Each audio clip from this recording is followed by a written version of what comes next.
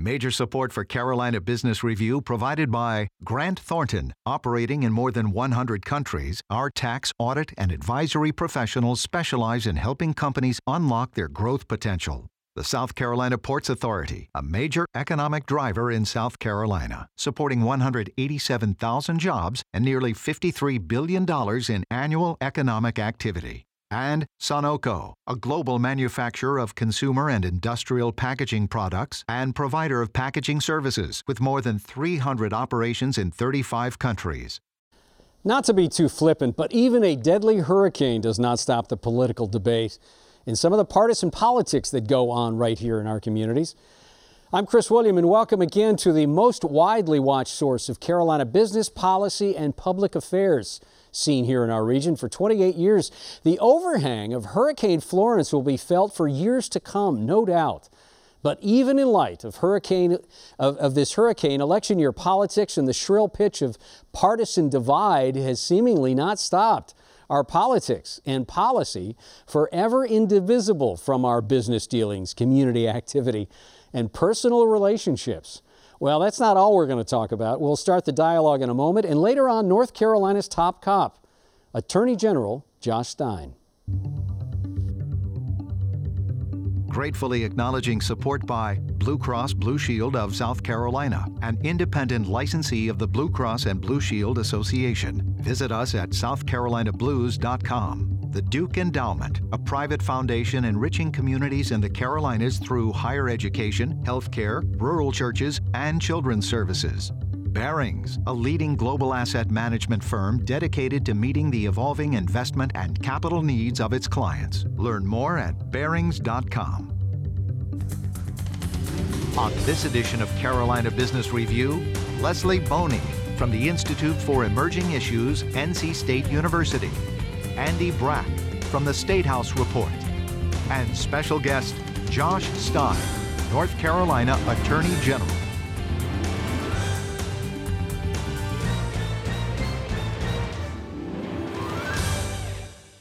Hello, welcome again to our program. Leslie, good to have you back. Andy? Leslie, you know, here we are, and I'm not trying to be too flippant about a hurricane that was clearly one of the most deadly in the South's recent history, if not longer than that. But are we just getting so good at rebuilding and assimilating those kind of disasters that it becomes a non-issue? We've almost forgotten about it. And I say almost, and again, I want to be respectful for the loss of property and the loss of lives, but are we at risk of losing momentum and losing some of the issues that need be around that? Yeah, I think a month out or so from a storm is when you move from what somebody called the honeymoon period to the disillusionment period. And that's where the people who are most directly affected by the storm feel like they've sort of been abandoned, like nobody's paying attention anymore. Is that the case, though? Do you get the sense the General Assembly's on board, that the philanthropic and the nonprofits are on board? Or is down east in North Carolina for you, is it having to fend for itself? I think there's a mixture of both. There's obviously some legislative money that's come in. There are the federal agencies that are there. There are the philanthropic organizations. What's lost is the attention from the rest of the state. So the professionals are still down there, but a lot of the support that you need, it used to be fast food restaurants were saying, would you like to contribute $1 to flood relief? And they're not saying that anymore. I just went through one this morning, and they're not saying that anymore. So in terms of keeping it top of the mind for people who aren't directly affected, I think that's what's missing. Same question for South Carolina. I mean, north of Georgetown, the Grand Strand, Horry County, devastating. Absolutely. You know, what I think that what's happening with the storms now is that we're getting them every year. I mean, in the last 3 years, we've had some pretty bad flooding, some pretty bad storms, and it's costing the state $100, $200, $300, $400 million a year to recover with state money, added on top of that with the federal money. I think what this illustrates is it's becoming routine to have big storms because of climate or whatever the reason. And what's not happening from the state level is that they're generally not budgeting for storms. They're not saying, you know, we're going to have an issue. Are there some proactive things that we can do?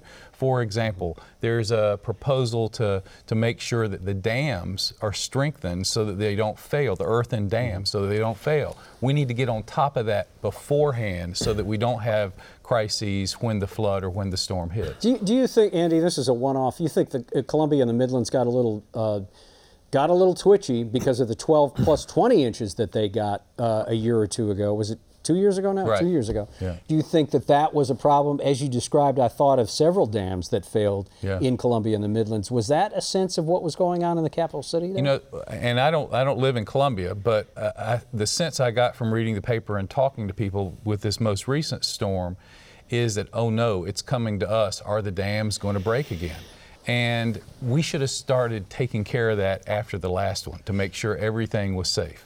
Leslie, does this restart the dialogue that, and I'm not going to describe this well, but you'll know it as soon as it comes out of my mouth, this dialogue that goes on between those that want to own property, vacation homes, and beach homes, but don't have appropriate coverage when it comes to storms and floods, and those that pay taxes and say, we're absolutely not going to bail you out this time. And again, that's my dialogue. Does this restart that dialogue?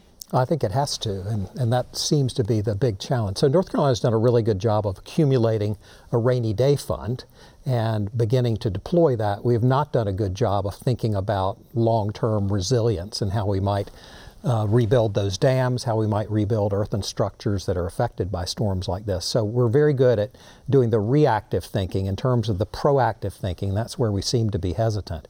And there's a disagreement between those who enjoy vacation homes but don't necessarily like the idea of pumping money into beach renourishment or insurance funds, and those that live there and think that those are absolutely indispensable and they should be able to build wherever they want. Well, will we have a solution or an answer to that question, Andy? You live in Charleston. I think that it's in a lot of ways it's politically moot, because when a storm hits, people want their places fixed up. They want them rebuilt, and the politicians who are in office at that point are going to do whatever they can to get reelected again.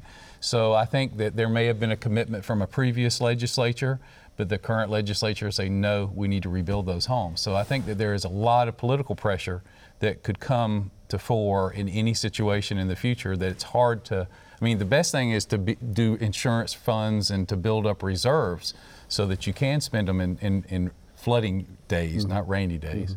But you got to look at the political part of it too. There was, and we'll ask our guests this question too, there was a poll on from Elon University, Leslie, that highlighted that 2/3 of North Carolinians, at least, really don't know what they're going to be voting for this fall. Does that, number one, does that surprise you? Number two, does that concern you? Doesn't surprise me. I think people don't really pay attention until just before an election, an off-year election. So it doesn't particularly surprise me. There's not a whole lot of deep knowledge about what the amendments are. I do think there's going to be a huge amount of money that's poured into the last 2 weeks designed by both sides to try to educate people about the amendments. So I think— Meaning the 6 constitutional amendments that are on, that are proposed to be on the North Carolina ballot. Thank you. Right. Thank you. Yes. Better said. Andy, same question. The question is, do you think most voters have any idea of what's at stake this fall? I've been talking to voters all over the country, and what I think is that they are going to have their opinions heard, but there's nothing that they can vote for to have that opinion heard, whether that's on the president's performance and other things. I think that the midterm elections are really going to chart the future course of this country. I think people realize how important that they are. So it's going to be, I think that people are going to care, but then there's other polls out there that show that half the people are so frustrated by the process because politicians can't get along that they're just going to say the heck with it too. So, you know, it's one of those things we're going to have to show up on election day and see what happens. Wasn't that the whole point with the Trump election, that the status quo, folks were tired of status quo? Do you think that could show back up and surprise a lot of people? Well, I mean, I think that if you look at every election and off election for the last 6 or 7 years, you've seen more and more people frustrated with things. I mean, the reason the Tea Party got started is because they were frustrated that Obama got elected. So a final question. How would you handicap the governor's race in South Carolina? Would you expect that McMaster is going to keep the job? I would be surprised if Governor McMaster loses. In politics, when you're looking at somebody who holds a position and you're trying to determine whether to keep them on the job, I think you look at, have they done enough wrong that they shouldn't have the job again? And I think the way the governor's responded on the flood and the hurricane, I think the way that he's done a number of other things throughout the state, that he's listened to people and that he's probably not going to reach that level of throw this bum out for another guy. I guess that's a good way to describe getting reelected, is in the negative that way. But thank you, gentlemen. We're going to bring our guest on in just a moment. Next week on our program, Dr. Nathan Hatch. If you are a deacon, you're going to know that name, and even if you're not, Wake Forest University President Dr. Nathan Hatch will be on our program again. And then also coming up, Chairwoman and Chief Executive Officer of Duke Energy, Lynn Good, comes back on this program as well. Like many attorneys general before him, our guest has had other public service duties on his way to this posting. A state senator representing North Carolina's Wake County from 2009 to 2016. Also during that time served as Deputy Attorney General for Consumer Protection. Joining us now is the sitting North Carolina Attorney General, the Honorable Josh Stein. Your Honor, welcome to the program. Chris, it's a pleasure. Thank you. Mr. Stein, let me ask you a question. How do you balance this whole idea of being the, I called it the top cop at the beginning of the program, but you are charged with enforcing the laws of North Carolina as it's written on the books constitutionally, but also those laws that are passed by the General Assembly. Right. It's a different dialogue now because partisan politics is such a fever pitch. So how do you do your job appropriately and effectively and where you can sleep at night, but also bring that commitment and the principles that you have to the job? Well, it's very easy for me, actually. I just go to my pledge, my oath of office. It's to uphold the United States Constitution and the state constitution and the laws of the state. And I do that unless it conflicts with the U.S. Constitution.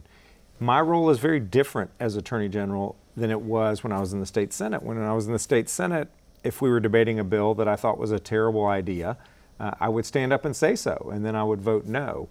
When I'm the Attorney General and my job is to defend the state, it means I have to defend laws, even that I personally disagree with, unless it violates the Constitution. And so I follow my oath. Does, one of the big tools you have, your predecessor before you, even the governor now has, is the idea to bring suit, to compel a decision or compel a direction. How do you judiciously, no pun intended, but how do you thoughtfully use that tool without overusing it to make sure that you can get things done, but know when to back off and not bring suit? Well, if what we're talking about is when there are businesses out there doing wrong and we want to make sure that our people are protected, again, the standard is very basic. I'm there to fight for the people of North Carolina. If I can reach a resolution with a business that has run afoul of the law in a reasonable way that will address whatever wrong occurred and make sure that it doesn't happen again in the future, litigation's not necessary. But sometimes when you can't reach court or somebody has engaged in action that is so wrong, then I go to court and I don't hesitate to do that. Mm-hmm. Leslie, question? I'd like to ask you about opioids because that's something that you've paid a fair amount of attention to in your first few months as Attorney General. And one of the things that my institute, the Institute for Emerging Issues, has found is that roughly 31% of the people that are not participating in the workforce right now are doing so because they report they're addicted to substances in some way. And I'm wondering why you've chosen to make that a particular area of focus out of the many things you could focus on. Thank you, Leslie. And it is my top policy priority. It is the deadliest drug epidemic we've ever experienced in the United States. In North Carolina, we're losing about 4 people a day to an opioid overdose. 2016, we lost more lives than we ever had. In 2017, there was a 25% increase over 2016. 2,000 people died. And so lives are being ruined, families are being torn apart and suffering incredible emotional devastation, and it's affecting our communities. It's filling up our jails. our emergency departments. The EMS have to be trained in how to administer naloxone, which is a life-saving drug that brings people back to life from an overdose. Our social services, our foster care rates are through the roof. And so as I travel the state, it became clear to me that this is the gravest public health and public safety crisis we're facing. And so I made it a commitment to try to develop a comprehensive strategy to tackle it. There's also a huge economic cost. I was in Rutherford County and heard from an employer there who said, as a manufacturer, whenever they post a job, 5 applicants, 2 fail the drug test, 2 have criminal records because of a drug passed. So only 20% out of the applicants are even eligible for interview. Andy? You know, I want to kind of go up to 30,000 feet and talk about partisanship a little bit. I sat one time with late Senator Terry Sanford, and I was basically asking him, how did you get so much stuff done? Mm-hmm. And it's by working together and collaborating. What I see from South Carolina is that South Carolina has always been the redheaded stepchild, but y'all seem to be wanting to become more like us now. And in the way that some of the policies have changed and how the education system is not as good as it used to be. Yeah. So, you know, I guess what I'm thinking is, as a leader in the state, not the Attorney General, what can be done to foster more collaboration and get rid of the partisanship that everybody seems to hate? You have struck upon what is a core concern, not only in North Carolina, not only South Carolina, but we're seeing it all across the country. We're seeing it today in Washington, D.C. with the vote for Judge Kavanaugh. We are a divided country, and we can't ignore that, but we have to repair it. And the way I look at it is, when we have a crumbling foundation, you have to go back and re-cement the blocks. You got to get to the base and build confidence and try to find common values, common cause. So as Attorney General, one aspect of making the opioid epidemic my priority, this is a nonpartisan crisis. Drug addiction, the brain chemistry, they don't ask you, are you a Democrat or a Republican? They don't ask if you're rural or urban, black or white, old or young. The chemistry in your brain just changes and your life is transformed. And so I have had remarkable partnership with the Republican General Assembly, and we've enacted strong laws to reduce overprescribing, which will reduce the number of people who become addicted, to give law enforcement more tools to go after the drug traffickers bringing poison into our state, and to keep the drug rings from diverting lawful drugs to the street. So I try to find issues where we can work together. Another example, Pam Bondi is the Republican Attorney General of Florida. I was really concerned after all these workplace sexual harassment cases that have come up in the last year about these confidential agreements that employers force their employees to sign so that everyone else in the workforce doesn't know that their boss has been alleged of sexual harassment. And she agreed that that was a problem. So we wrote a letter to Congress urging them to pass a law to get rid of these agreements that silence these agreements. We got 55 attorneys general, every attorney general from every state, district, and territory that is a member of the National Association of Attorneys General. First time in 10 years that had happened.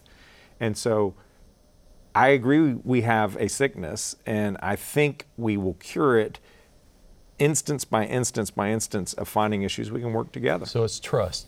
It has to be built over time. But if we use that metaphor, Your Honor, about going to the building blocks and changing the underpinnings of that, wouldn't that include campaign finance reform? Wouldn't that include things like, well, let's look at I promise I'm not pinning you down on this, but people will say, well, it's career politicians. It's folks like men and ladies that get in a position and won't cede power and let someone else come in.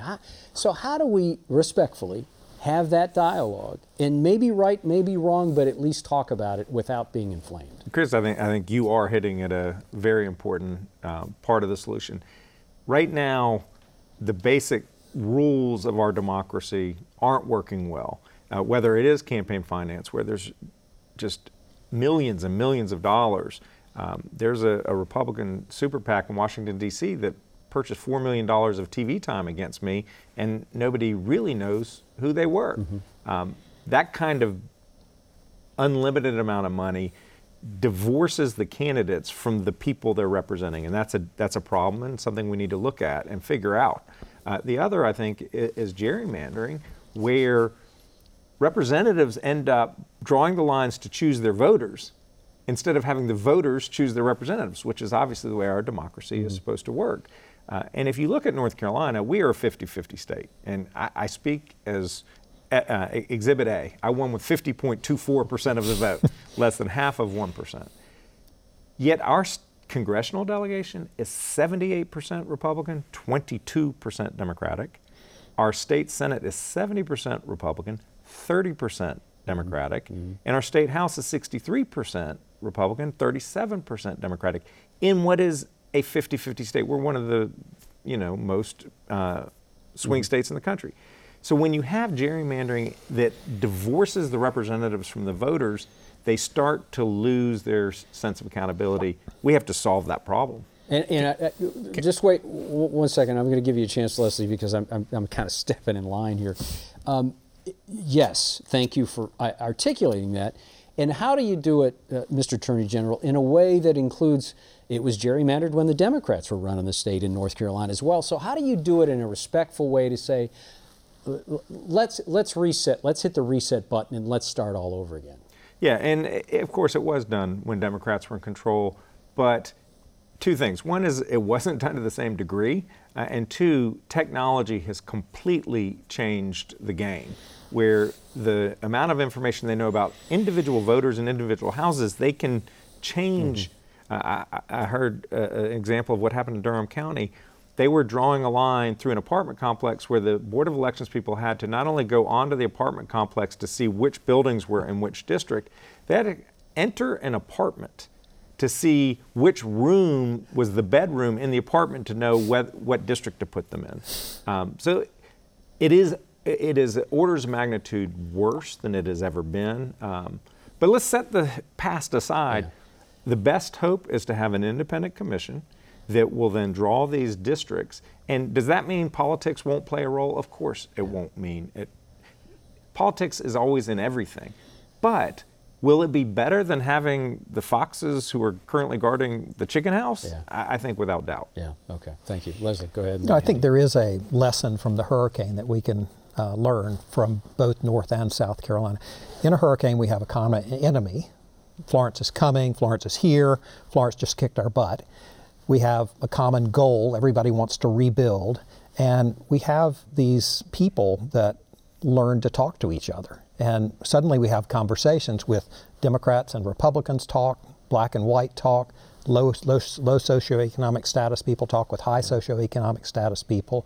And there is a forum where we can actually try to get things done and put those partisan divides aside. And I think people are about ready for that. Well, and in fact, there was a picture of a press conference of President Trump and Governor Cooper on the same dais that was. Do you have a question? And the legislature had a special session last week, and they worked together with the governor's office. And people are desperate for that kind of problem solving. Not partisanship, problem solving. Question, Andy? I was going to ask a little bit more about gerrymandering because I would prognosticate that it's going to happen again. You're Attorney General. You're in office to protect the rights of everybody. Would you see a situation where you might bring lawsuit because districts aren't fair? I think that it's entirely speculative. We don't know what the 2020 census will show. We don't know what the legislature will do. We would certainly hope they would exercise some self-restraint. I mean, the legislature did bring forward these constitutional amendments, which you mentioned earlier, and two of them having to do with the separation of powers, where they actually weaken the separation of powers in our Constitution by taking power over the judiciary and away from the executive and putting it in the hands of the legislature. Those two amendments, as initially drawn, were incredibly misleadingly described on the ballot. So what people were going to be voting on did not actually reflect what the amendments did. And the governor sued the State Board of Elections, and we concluded that the governor was right, and so we actually sued the legislature too. So that's an example where people's fundamental constitutional rights to know what it is they're voting on before they change the foundational legal document, our state constitution, is paramount. My duty is to the people more than it is to a specific law. I hope it doesn't happen, though. Yeah, I'm sorry to interrupt you. We have about a minute left. Does electorate awareness undercut, and would that fix a lot of what you're talking about? Well, we definitely do need to make folks aware, but when you have a special session where you spring these 6 constitutional amendments on the voters without any popular process leading up to it, so that there's no broad understanding about what the amendments are doing, I'm not surprised by the results of the Elon polls, that people just don't know what they are, because no one had any opportunity to have input in them. I almost said governor. Your Honor, good to have you on the program. Glad you're here. Chris, thank you. And best of luck going forward. Andy, nice to see you. Thank you. Leslie, thank you for making the trip to all of you, because I know it's not a small commitment to join us on this program. Thanks, Chris. Thank you for watching our program. If you have any questions or comments, please go to carolinabusinessreview.org. It's a long name, but it'll be worth it. Watch shows and make comments. Until next week, I'm Chris Wooding. Good night.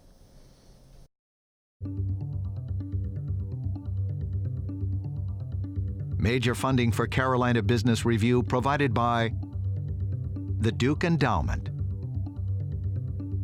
Barings, Grant Thornton, the South Carolina Ports Authority, Sunoco, Blue Cross Blue Shield of South Carolina, and by viewers like you. Thank you. Promotional consideration provided by Business North Carolina Magazine. For more information, visit carolinabusinessreview.com.